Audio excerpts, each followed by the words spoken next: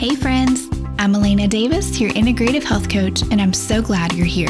This is the Health Forward podcast, where each week we will be talking about different things that move us forward toward a healthier and more fulfilling life. Thanks so much for listening in. Hey friends, this is episode 4 of the Health Forward podcast, and today I want to talk to you about cravings. Do you ever feel like your brain is sabotaging your efforts to be healthy? Do you often find yourself craving something that you know isn't good for you? Maybe even something that you know will make you feel sick or tired, but you just can't stop thinking about it. Have you ever felt like you were doing so well? You were eating so clean, whole foods, exactly the way you want. Your workouts have been perfect. And then it happens. You're driving down the interstate and bam, out of nowhere, a billboard for pizza or donuts. And it's like something in your brain changes. It's like a switch has been flipped. And now you need that food. You can't stop thinking about it. I know this has happened to me before, maybe like a couple days ago. So are cravings just a result of a lack of willpower, or is there something deeper going on? Today, I want to talk about 2 main reasons we get cravings and how we can actually use cravings to work for our body and for our health instead of against it. So the first reason that I want to talk about we have cravings, especially cravings for unhealthy food, is that we have a literal physical addiction to them. Scientists have long been doing research about cravings and why we get them and why they seem to hold so much power over our thoughts and behaviors. One study from the European College of Neuropsychopharmacology shed some light on food cravings and why some people seem to struggle with them more than others. So in this study, 39 overweight people and 42 people of normal weight, this is on a BMI scale by the way, they were all given MRI scans and shown photographs of buffet-style food. People who were overweight had a far greater stimulation in the reward center of their brain than people of normal weight. So in essence, the study found that food cravings are hardwired into our brains in a way that's similar to alcohol or substance addictions, and this seems to be especially true for those who are overweight.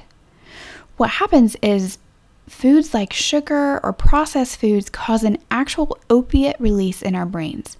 Opiates increase dopamine in the brain, which is why they're known as like feel-good chemicals, and they're highly addictive. So it's not that we just like sugary foods or junk foods.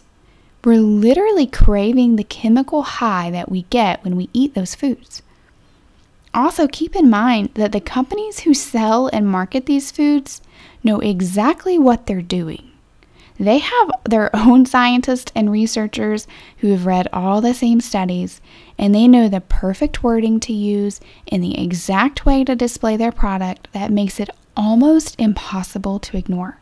So just remember, the next time you're having a food craving, it's not that you're weak or that you don't have any willpower. It's just that the last time you ate that particular food, your brain got a rush of dopamine, and now it associates that food with pleasure. So it's just like anything else. Anytime we set out to change behaviors or habits, we have to actually do the work of retraining our brain. Now, another reason we have cravings is that our body uses cravings as a way to communicate with us about what it needs. Remember that our bodies were created intelligently with the ability to communicate and send signals to our brains and to other parts of our body in order to maintain harmony and optimal function. I mean, think about it. You can eat junk food and your body will still find a way to turn it into energy to keep you alive. You can deprive your body of sleep and it's still going to get you up the next morning. You can expose your body to chemicals and toxins, and it will find a way to process it through your system so that you don't poison yourself. The body is amazing. So it only makes sense that when your body is in need of something, it figures out a way to communicate that to you. Now, here are a few signals your body might be trying to send you through food cravings. 1, it needs more water. Dehydration can often disguise itself as hunger. 2, Maybe there's an emotional imbalance or feelings that need to be dealt with. So think about it. Are you unhappy with a situation in your life, or are you looking to numb your feelings with food? Maybe there's a nostalgic connection to a certain food that reminds you of something or someone from your past that you're missing a connection with. The third is that there could be a possible nutrient deficiency. It's actually very common to have a vitamin or mineral deficiency, especially if you tend to eat the same kinds of foods or if the foods you normally eat aren't the healthiest. Some of the most common nutrient deficiencies include things like calcium. This can leave you having cravings for carbonated drinks or maybe dairy. Magnesium, which can cause increased cravings for sugar and leave you feeling really anxious and exhausted. Another is omega-3s, which can often cause cravings for sweet and salty or greasy type foods. People with an omega-3 deficiency also typically struggle from having low moods and major brain fog. Another is B12, which oftentimes leaves you craving meat and again with a low energy. If you think you may be struggling with nutrient deficiencies, one of the best things you can do is to make sure that your diet is made up of mostly whole foods that include dark or rich colored vegetables. You can check with the EWG to see which of those should be organic. But the basic rule is that if you eat the skin or the outside, then the organic is probably the safest bet. You also want to be sure to include complex carbs like root vegetables and brown rice and quinoa, clean organic meats, including all kinds of meat, beef, chicken, seafood, as long as your body tolerates those well. And then also healthy fats. So things like healthy oils would be coconut, avocado, olive oil, even ghee and grass-fed butter are great. Nuts and seeds, avocados, coconut milk are also great options. You can also take a whole food-based multivitamin, which can really go a long way to help fill in the gaps of your diet.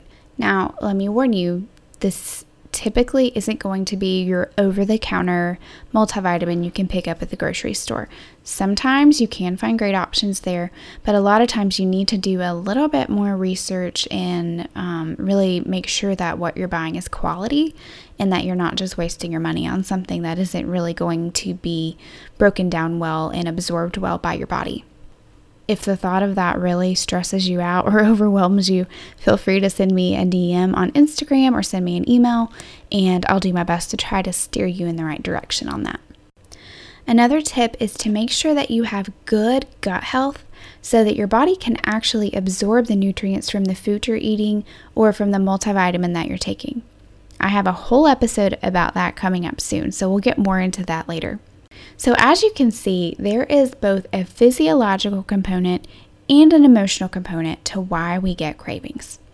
So the next time you find yourself with a craving, treat it as a signal from your body and try these tips before rushing in to indulge or before beating yourself up and thinking that you just have no willpower.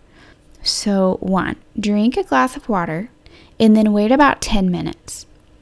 So this helps. If you are dehydrated, that's going to take care of that. But also if there's an emotional component going on, waiting that little bit of time sometimes is enough to help us evaluate what's going on and then make a better decision on whether the thing we're craving is worth it or not. Secondly, consider if something is out of balance. So like I just mentioned, maybe there's an emotional component. Maybe there's something you need to express, or maybe there's feelings that you're repressing and you need to talk about. Are you trying to just numb your feelings? Or maybe it's a celebration and it's a great thing and you're wanting to use the food to treat yourself.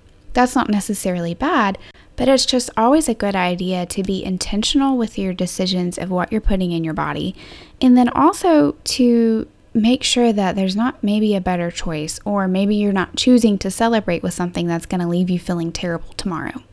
So on that note, another idea is to eat a healthier version of the thing you're craving.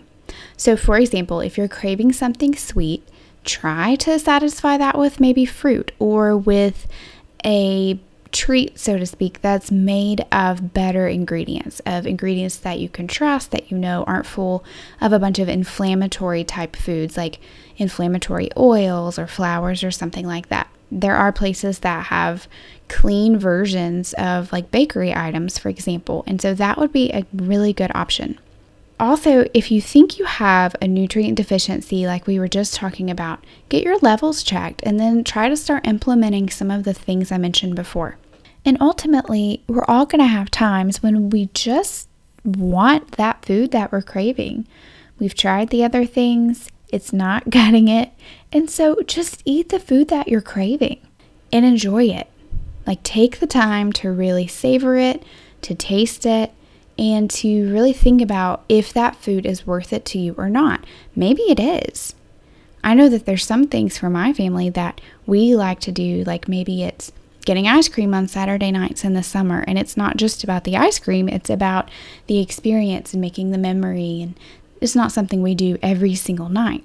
There's a big difference between doing something once a week or doing something with intention rather than sitting down on the couch at 9 o'clock watching TV and eating a bowl of ice cream just because, or because you're sad or you're lonely or some other emotion is driving that decision.